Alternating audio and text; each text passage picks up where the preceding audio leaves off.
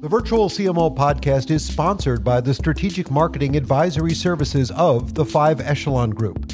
If you'd like to work directly with the 5 Echelon Group and discuss how fractional CMO services can help optimize your business, enhance marketing effectiveness, and grow revenue, visit 5echelon.com. That's FIVEECHELON.com to learn more and schedule a free consultation. Welcome to the Virtual CMO podcast. I'm your host, Eric Dickman.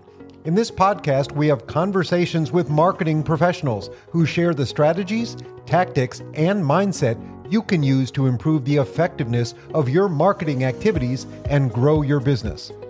This week, I'm excited to welcome Morissa Schwartz to the program. Morissa is an entrepreneur, social media specialist, marketing expert, best-selling author, and founder of Dr. Rizzi's Writing and Marketing. She holds a PhD in literature and master's in communication. She has written for many prestigious publications and has spoken about digital entrepreneurship and building a work-from-home team at numerous events. Her company, Dr. Rizzi's Writing and Marketing, is comprised of writing, marketing, and design experts who understand that any business has the potential to achieve success. I think you're going to enjoy this week's episode as we talk about building influence while improving your writing communications. Please help me welcome Morissa to the program. Morissa, welcome to the Virtual CMO podcast. I'm very glad that you could join us today. Thank you so much. Happy to be here. Yeah, it's exciting. We're going to get a chance to talk about a topic which I do love, which is writing and the power of the written word. It's so interesting to me because we're in an era right now of so much video content, right? Everything is video, TikTok, Instagram, Facebook, YouTube. Everybody wants to be creating video content, but there's still such power in the written word. Where do you think things stand with creating online written content? Oh, I think online written content is here to stay. It still very much has a place alongside video content. They both do very different things. So, I just became a writer for Entrepreneur, and being in that, I see how many people are reading these articles. There are a lot of people reading those articles. On the other hand, I'm creating video. I get about 4 million views a month on TikTok. So there's a place for both. And I think that's a beautiful thing. I know personally, if it's, during the day, my mind is more active. I like to read, but if it's at night where I'm shutting down, I'm getting tired, that's why I'm watching the videos where I could turn my brain off a little bit more. So definitely places for both.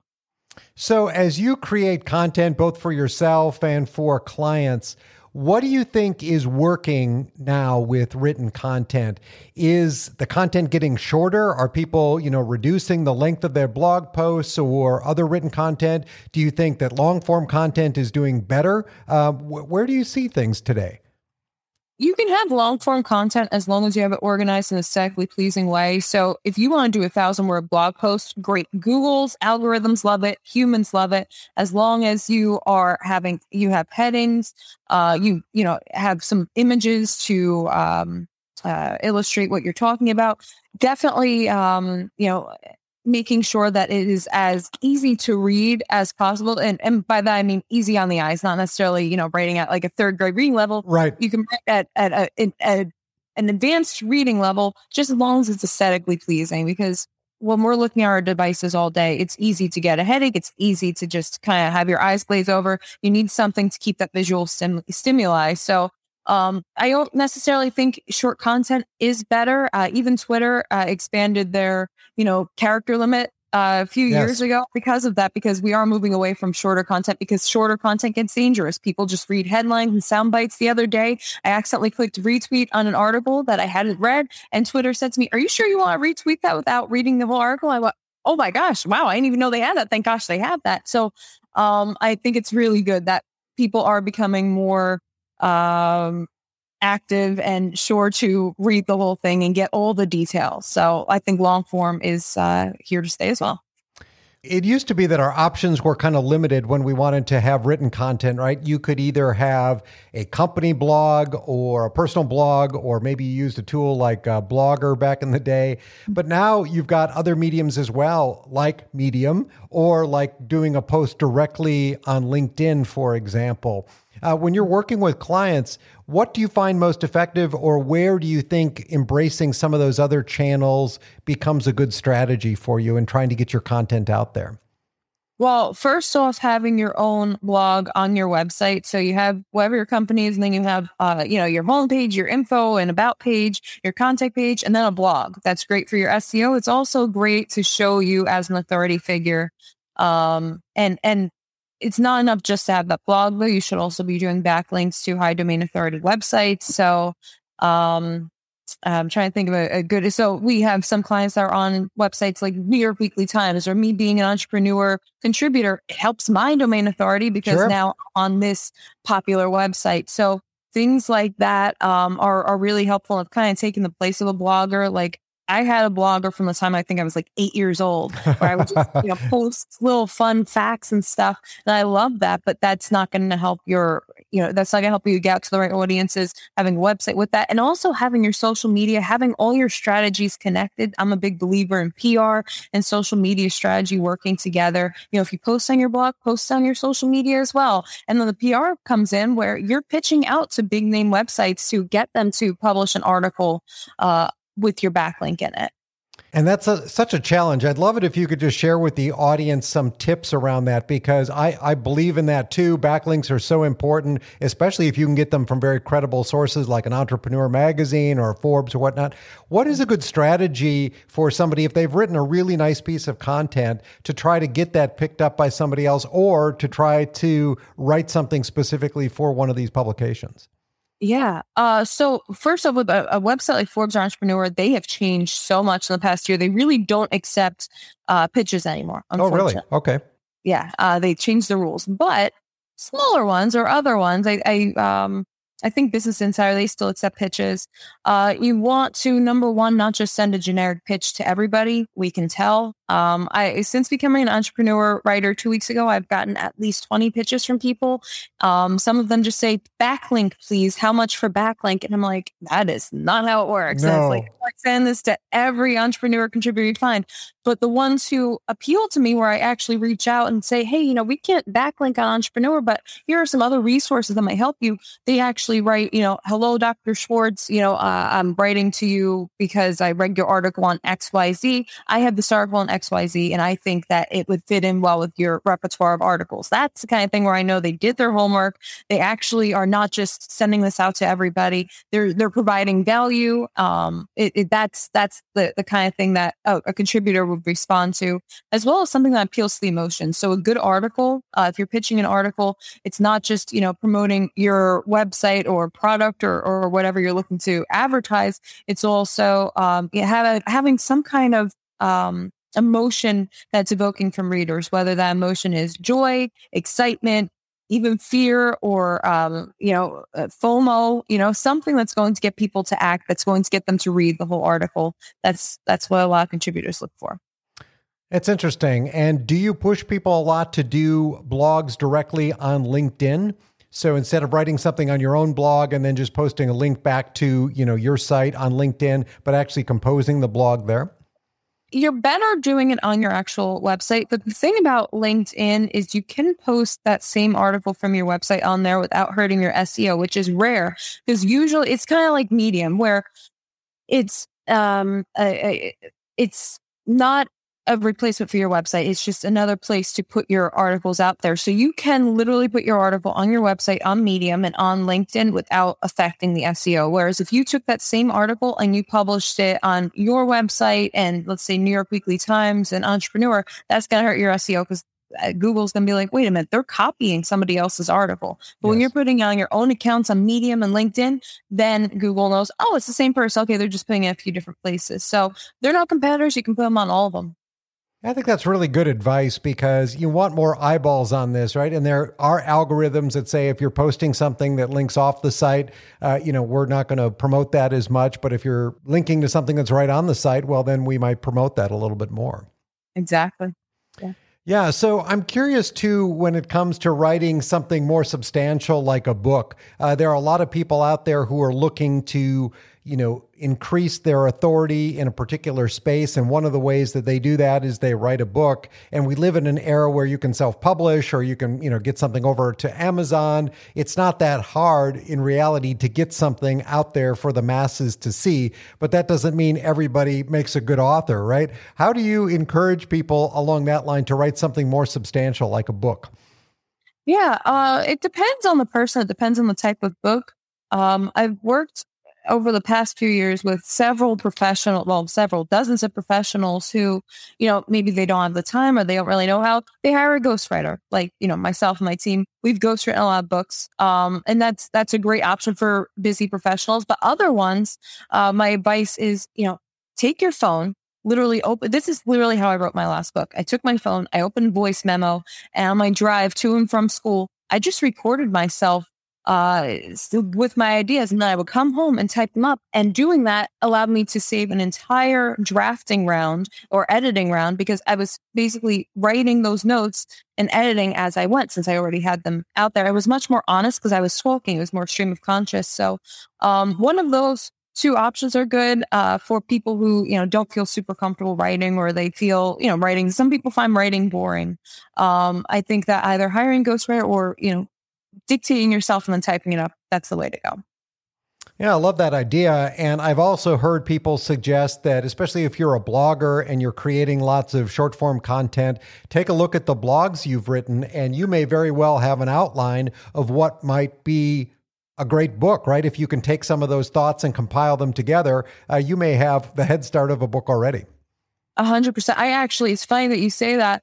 I had a client who did podcasts, and he had all the transcriptions typed up, and he sent that to us, and he said, "Can you turn this into a blog, please?" So we turned it kind of into like a Tim Ferriss Tools for Titans kind of thing, where each chapter, each part was from a different interview. So we would basically summarize the interview and then do little sound bites from it.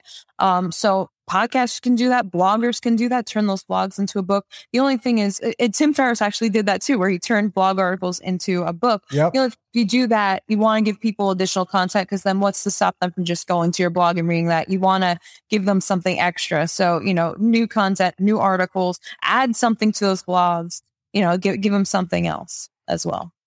I've just been reading a number of books lately, and the author says right up front that really the book was something that was an expanded version of a blog article that they read or that they wrote. They stumbled upon an idea that really captivated them, and they put it into a blog, but then they said there's so much more that we can do with this particular concept, and they really expanded it out into something that later became a book, and they were great books. So that's not a bad place to start. No, not at all. Well, I think it's really interesting, too, when you start talking about the topic of a book. What do you think makes a good book? I've mentioned several times on this show that I love Napoleon Hill's Think and Grow Rich, because I read that book, and it is the foundation of what so many business books are today. They're just taking a different spin or adding different stories to some of the concepts that were introduced way back when that was written in the 20s or 30s. So especially when you're looking at things like business books, there aren't a ton of original concepts out there. They're just people kind of telling a story in a slightly different way. So what makes a good hook? What makes your book better than the next guy's book on a similar topic? Oh, right. So there are so many things. I mean, and of course it's subjective. It's an art form, so it's always subjective. But, I own a book publishing company as well. And when we get queries, we're looking at a few things. The first and most obvious is making sure that the grammar and syntax and all that is good, and that there aren't a lot of errors. Because when you see a lot of errors, it just means that the author didn't take the time to put into the book, which tells you, okay, if they didn't flesh out their grammar, how are they fleshing out their ideas? So first off the bat, we want to make sure the grammar and syntax is good. But second, making sure that they, have ideas that are not just rehashing of other people's ideas, that they're actually saying something new. So similar to Think and Grow Rich, Dale Carnegie's book. And so many, I have at least 3 different editions of that book.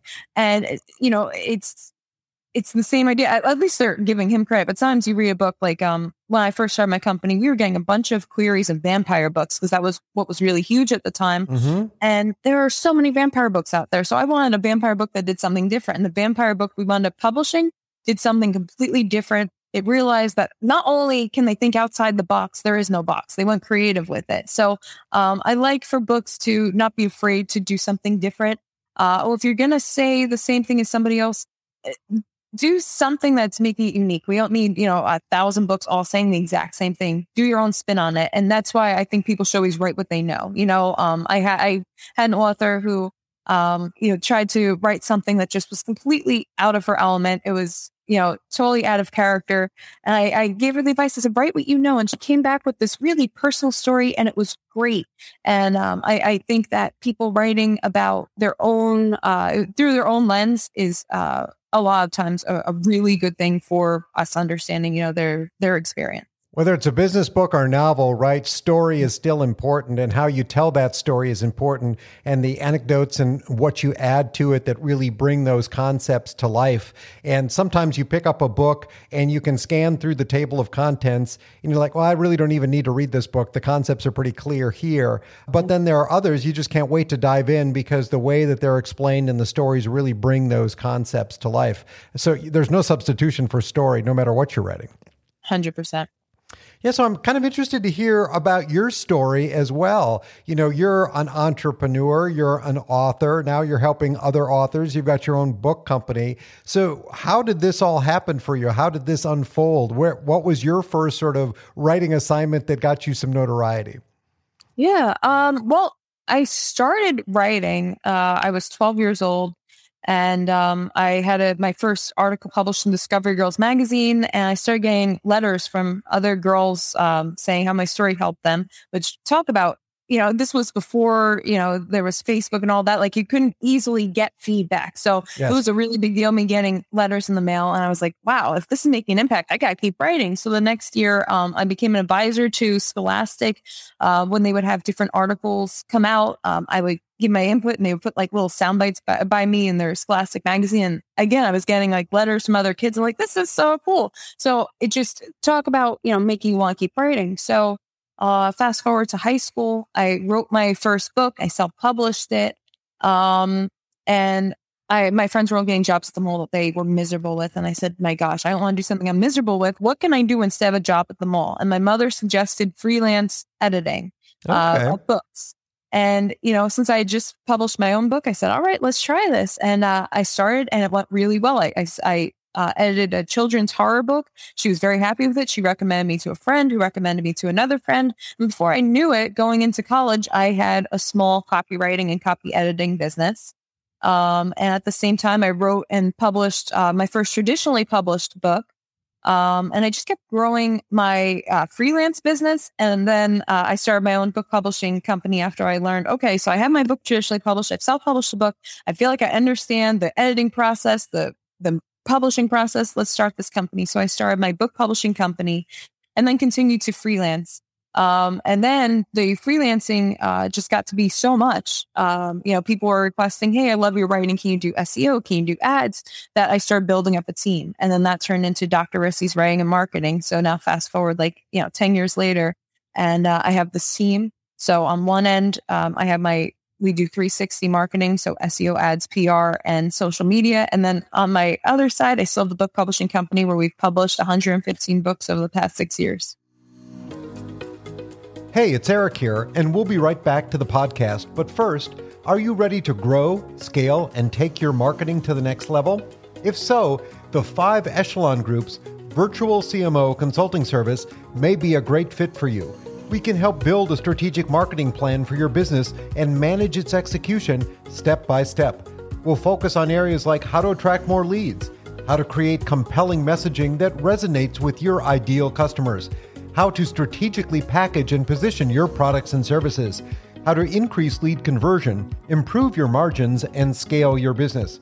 To find out more about our consulting offerings and schedule a consultation, go to 5echelon.com and click on services. Now back to the podcast. That's quite a journey, and it sounds like, at least for the first part of it, it was a lot of word of mouth and referral. It wasn't sort of SEO and organic reach and doing all the kinds of things that we help our clients do today. But it sounds like just being good at what you do, getting that word of mouth, getting those referrals really helped you grow. I'm kind of curious, now that you're a business owner, you've got a team, you're managing really multiple businesses. What's that like for you? So many entrepreneurs don't like sort of the management side of it. They just like to be entrepreneurs. Where do you fall into all that? Yeah, luckily because of the team, I do have managers that help oversee. There's still a heck of a lot of work to be done and to always do and to oversee. And, I think I'm very lucky because my parents are both entrepreneurs. And my first day when I incorporated my company, my father said, every single day, something is going to go wrong in your business. I was like, yeah, right, Dad, that sounds like a nightmare. And now I'm happy if only one thing goes wrong. Like, it's just when you're managing people, there's always something. But having that knowledge and him preparing me for that was very, very helpful. My days are usually very busy, but I am happy that I have a strong team behind me and at my side and, working with me to make sure that everything goes as smoothly as possible. A lot of businesses need help in their writing, and so they outsource some of it to an SEO team or a professional team. But one of the challenges always is getting those team members to write in the right voice, right? To write in the voice of the company owner. If you're ghostwriting, to write in the author's voice. When you work with your team or you work with clients, what are things that you look for? What are things that you do to try to capture that voice of the client or the author that you're working for? Yeah, I actually learned this. So one of my first big projects when I got my team was writing ebooks for Microsoft. We wrote their ebooks and tweets. Okay. And what I learned from them was they have this great system of subject matter experts. So when they hired us, they said, okay, here's this person. They're in charge of this, this, and this. You should interview them when you're writing about IoT. Here's this person. And they just gave us this list of SMEs.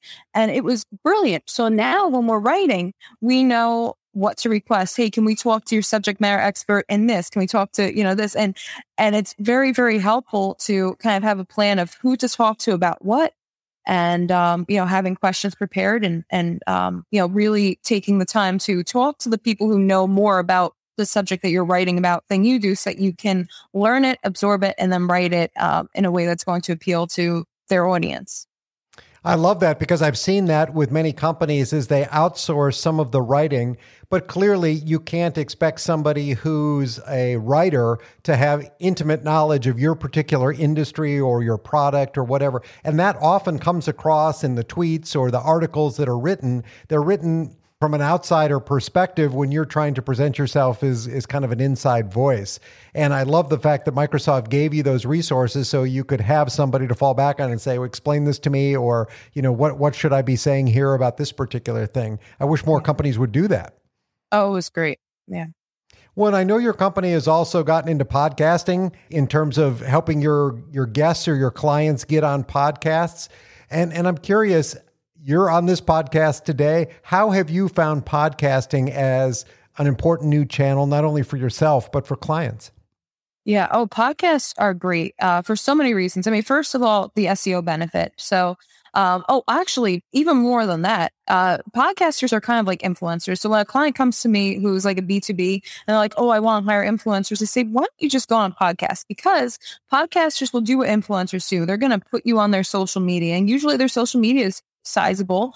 They're going to talk to you, shout you out. So podcasters do work as influencers in a lot of ways, and that helps your SEO.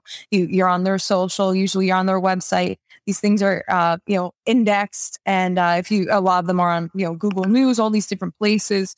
So you're able to be found more easily. That's right. Always great. Yeah. So for my clients, they're thrilled. I have a lot of author clients. And the other thing is there are podcasts for basically every genre. So I just got off the phone with an author who is a Christian who writes about love. So he goes on Christian podcasts, he goes on love podcasts, he goes on author podcasts, like all these little subgenres. He's thrilled. They cover him. And he's able to find his audience more. And personally, being on podcasts, I've gotten a lot of, I met a lot of amazing people, worked with a lot of amazing people through them. It's great for networking. It's great for everything, really. It's just a wonderful, wonderful tool. And it also helps you better define your value proposition, right? When you're having to get on a show, talk about what you do, talk about your areas of expertise, you start to get that pitch down the more you refine it. We're still not quite back to where things were, being able to go and do speaking slots at public events. And podcasting is a great way to sort of get your message out there and also practice it and refine it, seeing what resonates with the host. So true. Definitely true. Well, that's actually that the thing is, I mean, with everybody being inside, podcasts have been great. Like I used to always do chamber events and networking events and stuff. Podcasts became that for me now. So yeah. Yeah, I completely agree. You know, although listenership went down a little bit during the COVID pandemic, I think because a lot of people weren't in their cars and they weren't listening in some of the ways that they were before, we've certainly seen a renewed interest in podcasting. And now that some of the big players have gotten more into it, Apple is certainly reinvesting in podcasting. Spotify has made some big acquisitions, Amazon, et cetera. So I can only see that this is going to grow, especially with some of the announcements that we've heard about what Facebook is going to be doing as a way to sort of bring in their audience to podcasters. It's going to be an exciting year, I think. Yeah. And I think Clubhouse also made people realize audio, people want to hear audio. They do. And they want interaction. So it's great. I'm a huge fan of Lunch Club. I get on Lunch Club all the time. And it's the same kind of thing. It's a way to practice your pitch. It's a way to interact with other people. And I think the more tools that come around that help us be able to do that, the better it is for our businesses and our own value propositions. Yeah, absolutely. Morissa, as we kind of wrap up here today, I'd love it if you could tell people a little bit more about where they could find you, about where they could find your writing services and your book publishing company as well. Sure. So my writing and social media services are available on drrissy.com. And my book publishing company is genzpublishing.org. Oh, and I'm available pretty much everywhere on social media under my name, Morissa Schwartz. That's Morissa with an O, or Dr. Rissy. I love to hear about the path of an entrepreneur, and especially as their business expands and they get into other areas. And that certainly seems to be what happened to you. And I appreciate your insights on writing and the real possibilities that are out there for entrepreneurs who take their writing seriously. Absolutely. My pleasure.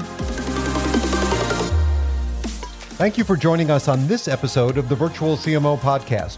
For more episodes, go to 5echelon.com/podcast to subscribe through your podcast player of choice. And if you'd like to develop consistent lead flow and a highly effective marketing strategy, visit 5echelon.com to learn more about our virtual CMO consulting services.